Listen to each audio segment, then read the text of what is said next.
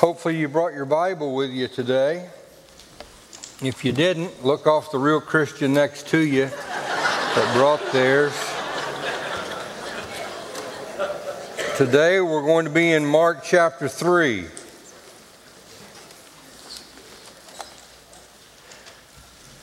Title of the message today is Get a Grip. You ever said that to anybody? Anybody ever said that to you? Get a grip. Mark chapter number 3. And we'll read verses 1 through 3. Are you ready?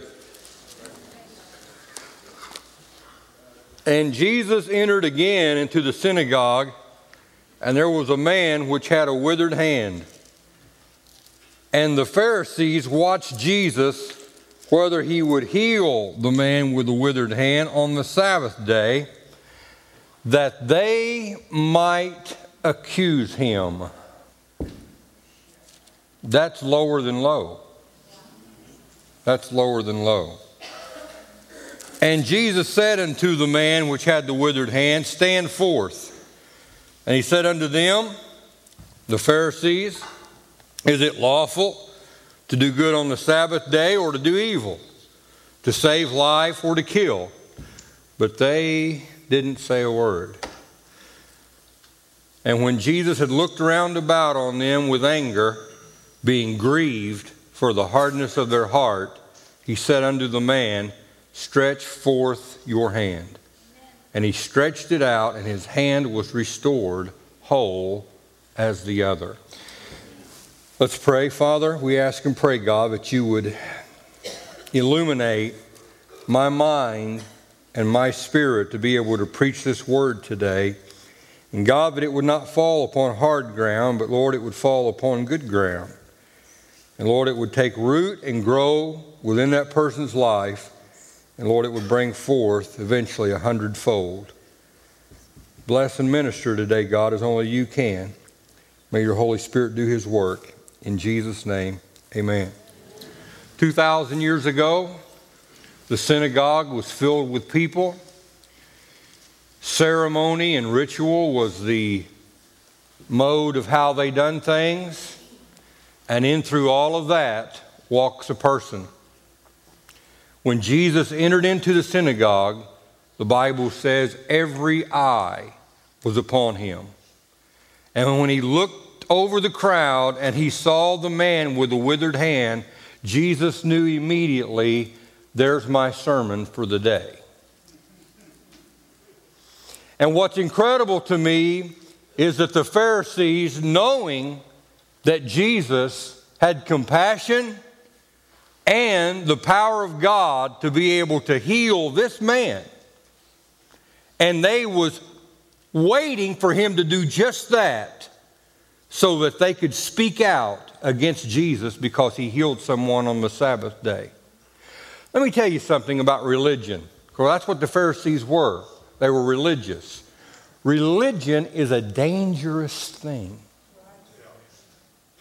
But what do you mean by that, preacher?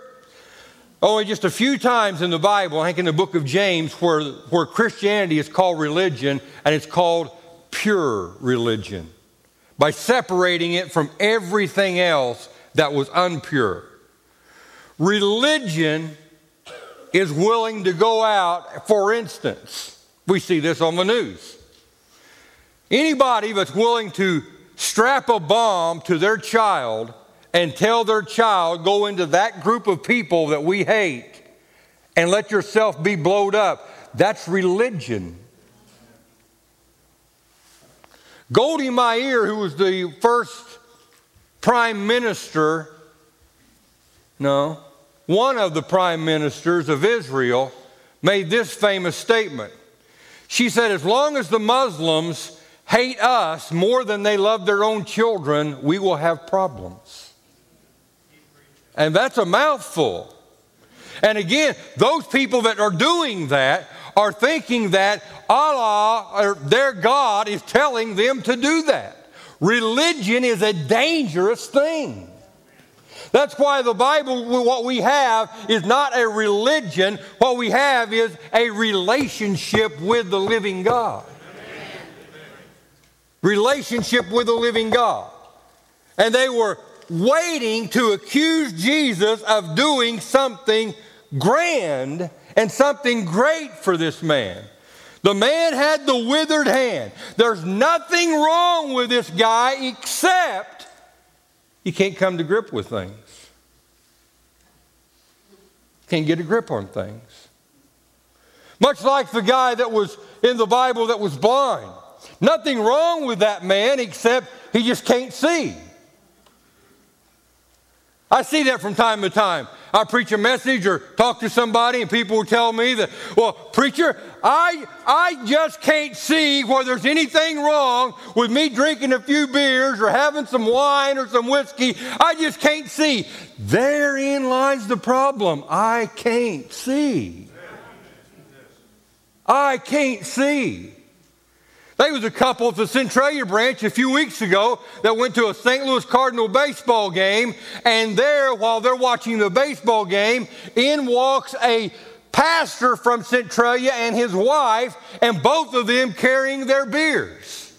Let me repeat that. A pastor from Centralia and his wife, and both of them carrying their beers into the ball game. Let me tell you something. This is what I learned a long time ago by one of the pastors that I had. He told me that, preacher, at that time I wasn't wearing any socks. I'd come to church and not have socks on. And I was up on the platform from time to time reading scriptures. And different people of the church went to the pastor and said, that ain't right, that young guy. It was a story a long time ago. That young guy getting up on the platform, not wearing socks. And he said, you leave him alone. I'll be the one to straighten him out. And he said, basically what I told them was, listen, it'll turn winter time and he'll put his socks on. When I left there to come to pastor here, here's what he told me. I don't have anything to tell you except this. You start wearing socks. He said, if you don't wear socks, your congregation won't wear shoes. They're going to live a level or two below what leadership lives. And when I heard that about that pastor and his wife, I'm thinking, good grief, if they're drinking, there's no telling what the church is doing. Yeah. A couple said when they seen them, said it was B&B, boobs and beer, when they was walking in. It was spilling over their glass and spilling over her top. You know, a Bible verse on that I thought the other day would be, lo and behold. There'd be your Bible verse on that. Wouldn't it?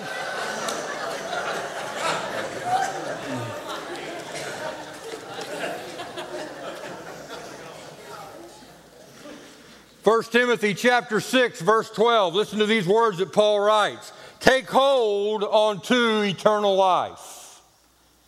Get a grip on eternal life.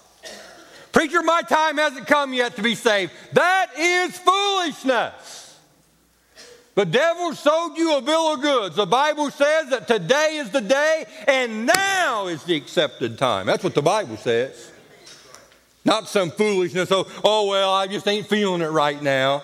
Oh, if they just sung the right song that I thought they was going to sing, then I'd be saved. No, the Bible doesn't say that. Now is the accepted time. Whosoever shall call upon the name of the Lord and have goosebumps shall be saved. No, no, no, no, no. Whosoever shall call upon the name of the Lord when they sing just the right song shall be saved. No, no, no, no, no. Whosoever shall call upon the Lord shall be saved. That's what the Bible says. That's what the Bible says. He that comes to Jesus will not be cast out. It's not an educated he that comes to Jesus will not be cast out. It's not an intellectual he that comes to Jesus will not be cast out. No, it's he. It's whosoever will. Thank God for that truth. Okay, I went and looked the other day. I took me a pencil and paper and wrote it all down. Around Kay's bathtub, what they call that? A soaker tub is what that is. And around the edge of that bathtub, all the way around, I just wrote down everything that's around that. How many's interested in hearing what's around her tub? There was a vase with flowers. There's just a vase with nothing in it. There was a wash rag laying there, a razor, soap, an InStyle beauty magazine, Sonoma Spa lavender bubble bath, volumizing shampoo, volumizing conditioner, volume restore conditioner. And all you really need is soap and water. And some people need shampoo. In Acts chapter 20, it says these two things: repentance toward God and faith in the Lord Jesus Christ. God's made this thing real simple. God's made this thing so plain, and He's put it on the lower shelf, again, that whosoever will can grasp a hold of it, thank God. In Isaiah 27, God says, take hold of my strength. I called Don and Rhonda Tucker a few nights ago, and this was the words out of Rhonda's mouth. Mark, I don't know how people get by without the strength that God can give. She says, my faith is getting me through. I love the story of the woman that she found out that she had cancer. She was raising 2 kids, and every day she got up and she prayed, Lord, I can't die today. I've got these 2 kids. Now, you can call on me some other time, but right now I'm just too busy with these 2 kids. Every day she'd get up the next day. Lord, I'm busy raising these 2 kids. Ain't nobody else going to be able to raise them. I'm right here. I've got to raise them. You can call on me some other time, but not right now. That happened every day, every day. She didn't pass on until 25 years later to where she had those kids grown. Thank God for that kind of faith where you know you can take hold of God's strength. The Bible talks about taking hold of the Word of God. And I don't think that means casually. Casually taking hold of the Word of God would be like this. And about anything could knock the Word of God out of your hand. And then if you had 2 fingers, it's going to be a little more certain. And then if you've got 3, and then if you've got 4. That's why the Bible talks about in the Old Testament that they took hold of their sword. They took hold of their sword. We're to do the same thing. Take hold, not in a casual, oh, well, I get what the preacher says on Sunday and that's about it. You got to get more than that. That's the one amen out of a crowd of I don't know how many hundred. You got to have more than me preaching on Sunday morning. You need to, every day of your life, spend time reading the Bible. I don't care even if it's a chapter a day. It's the Word of God, and it can get within us, and it can do for you what a phone booth did for Clark Kent, if you'll let that happen. Hold fast. There's a number of times in the Bible, about 5 or 6, where that's mentioned. Hold fast. Hold fast onto something. They held fast to their sword. Hold fast. Hold fast means to hold down. It means to hold against. You got to hold fast when you give your dog a bath. That's what it's mentioning. That's what it means. 5 things that God tells us to hold fast. It means it's extremely important. It means that there's 5 things that the enemy wants you to let loose of. Every time we go to Chicago or we're in a big group of people, I always tell Kay, get a grip on your purse. I don't say that about her earrings. They fall out anyway. Half of, oh, I've lost my earring. Where's my earring at? Like, oh, who cares? I tell her to get a grip on the purse because that is something that's valuable. Get a grip. Get a grip. There's going to be things that these 5 things a Christian can lose. That's why God said you got to hold fast. They are, number 1, 1 Thessalonians 5:21. Hold fast that which is good.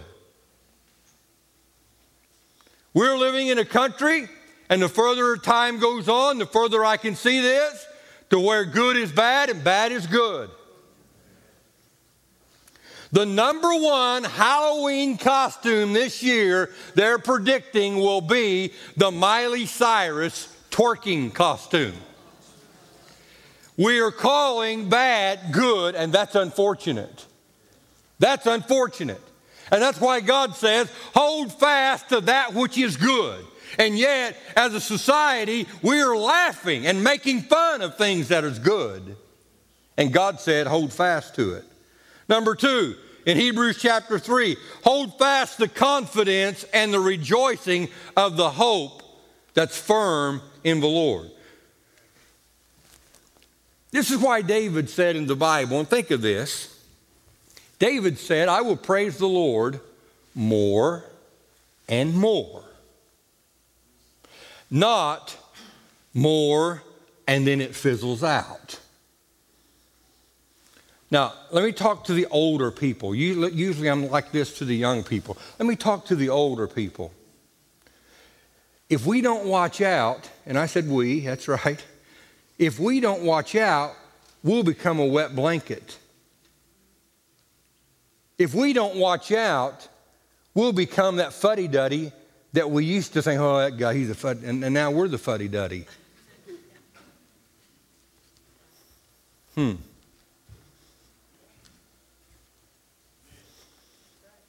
Oh, you got to watch out for that guy. He's wildfire. Well, usually in any given church, there's enough wet blankets to go around that you don't have to worry about that. They'll put the guy with wildfire plumb out. Because we're older and, well, we're more seasoned.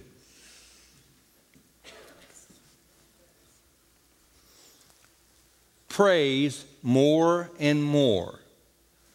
In Psalms chapter 1, the word praise is not mentioned at all.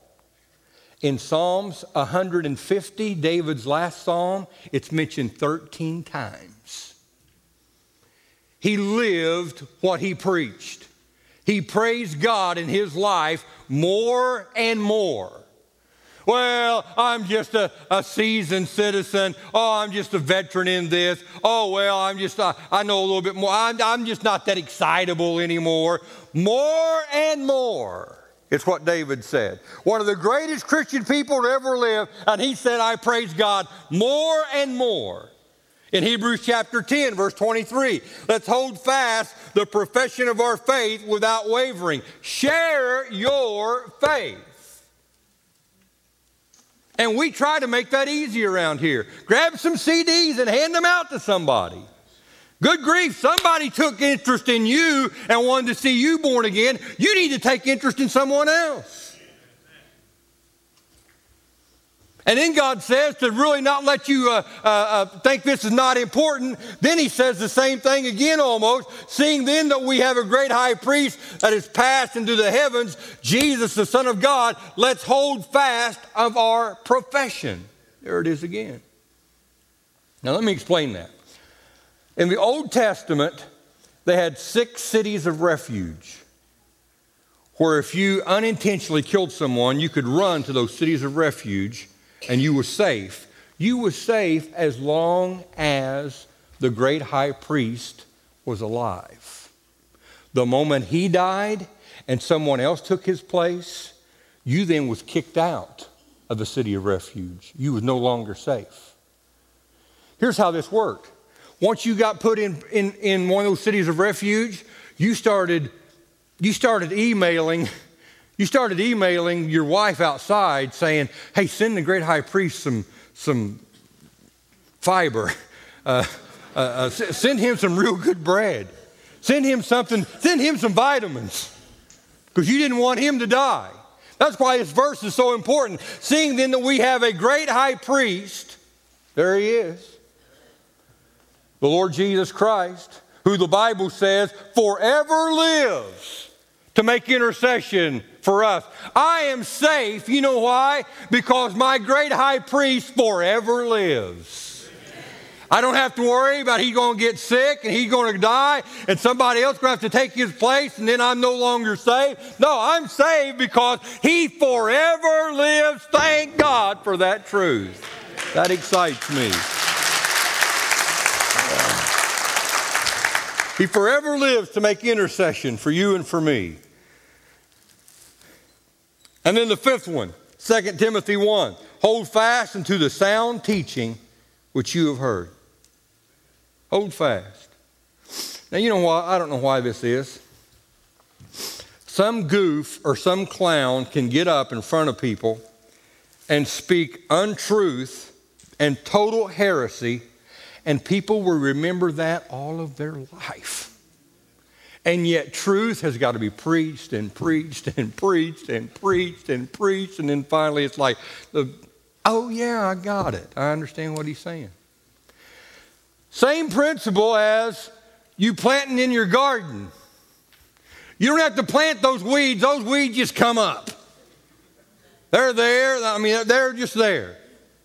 And yet, every those tomatoes, you gotta water, you gotta take care of, you gotta make sure that nothing's around it. Same principle there. Don't let the Word of God that is taught to you. Dr. Moat said something to me last night that I just love. He said the service over at Fairfield Branch last week when they had the modified youth and said that 3 of the modified youth kids got up and spoke. He said, you can tell that it's not just fun and games. Those kids, those teenagers are being instructed in the Bible. I absolutely love that. Yeah. Thank God. Because it's not about me getting up here on a pogo stick or a unicycle or preaching 100 miles an hour with my hair on fire. Ain't got nothing to do with that. It's me giving you the Word of God and that becoming real in your life and that steering you in the way that you need to live your life. That's what it's about. So stay awake when I preach, praise God. And the last one, Revelation chapter 3, verse 3. Remember therefore how you have received and heard, and hold fast and repent. The man with the withered hand, Jesus told him, stand forth. And he stood up from the crowd. And then Jesus says the really hard part. Stretch forth. Let's say that man's gnarled hand was his right hand. Every person is looking at what's going on that day. And Jesus is saying, stretch forth. He didn't say stretch forth your withered hand. He said stretch forth your hand. That's what the Bible says he said. Stretch forth your hand. We all want to look good in front of everybody. And the natural tendency would have been for him to stretch forth his good hand and say, there's nothing wrong with me. But when Jesus said, stretch forth your hand, that man knew what he meant. And he stretched forth a gnarled up hand. And Jesus restored it whole as the other. God's telling us individually, one by one, each and every one, when there's something in our life, don't put on a false face. Don't act like that you're something that you're really not. If you've got a problem and a trouble, you bring that to him. When he says you come forward, what he's saying is you bring that problem to me. And I know natural tendency is stretch forth that good hand. But God's saying stretch forth that hand that's got problems and see what I can do with it. Would you bow your heads? Ask those that's going to be water baptized for you to prepare right now, please. The amazing thing about this man 2,000 years ago, and I really like this about this guy, Where did Jesus find this man? He was in the synagogue. This man was in the synagogue. He hadn't lost his faith. Even though there was something that bothered him every day of his life and made life more difficult, he didn't say, God, if you're like this and you're not going to touch me, I'm not even going to go to church. He didn't do that. Jesus found him in the synagogue. Thank God. Thank God. When I see people that struggle and have problems, and they're still right here in the house of God, that's faith. That's what Jesus is looking for. Thank God for that person that won't give up. That won't give up. No matter what's confronted their life, they won't give up. Where did Jesus find this man? He was in the synagogue, reaching out. Thank God.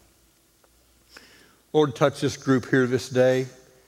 Or for someone here that needs Jesus in their life, maybe they've never asked Jesus to be their Savior. Lord, I pray that by your Holy Spirit, that you will knock upon their heart. And Lord, they would be inclined to answer and stand forth and stretch forth, just like that man thousands of years ago. In your name we're praying, Lord. Amen. Would you keep your head bowed just for a moment? If you're here this morning, and let's just cut right to the chase. You've never asked Jesus to be your Savior. You just never have. We want to, let's deal with that today. You've never asked Jesus to be your Savior, but right now, today, you want that. The Holy Spirit has knocked. He's knocked upon your heart today. I want you to raise your hand. If you're here today, you never, ever in your life have said yes to Jesus in your life. Anybody? Raise your hand high enough for me to be able to see it. Okay. Looks like everybody's saying, yep, I'm ready for Jesus. If he'd take me right now, I'm ready for heaven.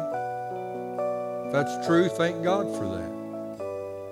Now, the second part of this, if you're here today and you have a need, whatever that need would be, we want you to come forward and pray, and there will be people that will pray with you. God told the man, stand forth, and then he told him, stretch forth. We want you to do that today.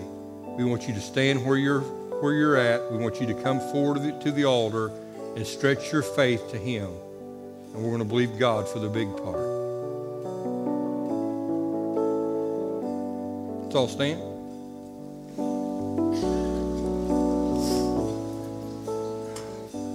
Thank you, Lord. These altars are open. Come right on.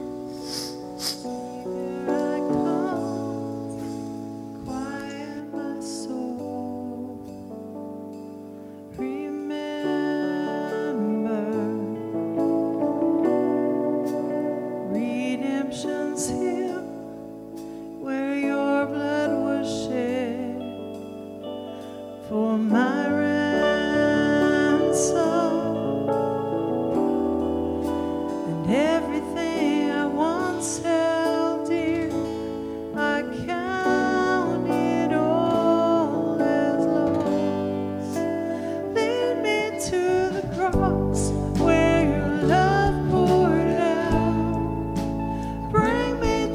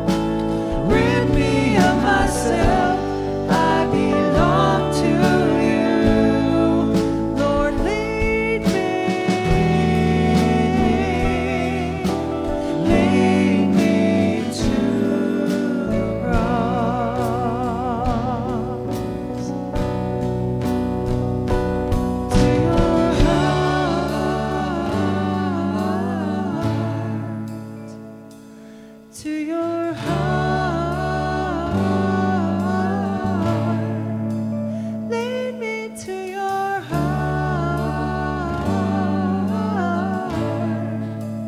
Lead me to your heart.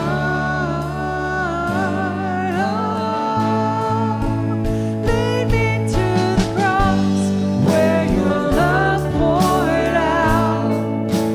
Bring me to my knees, Lord, I lay me down. Rid me of myself, I belong to you. Lord, lead me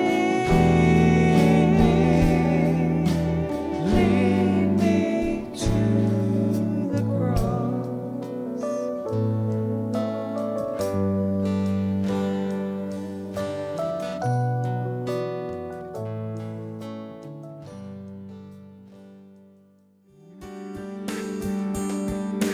It is our prayer that you have been blessed as you've listened to this message.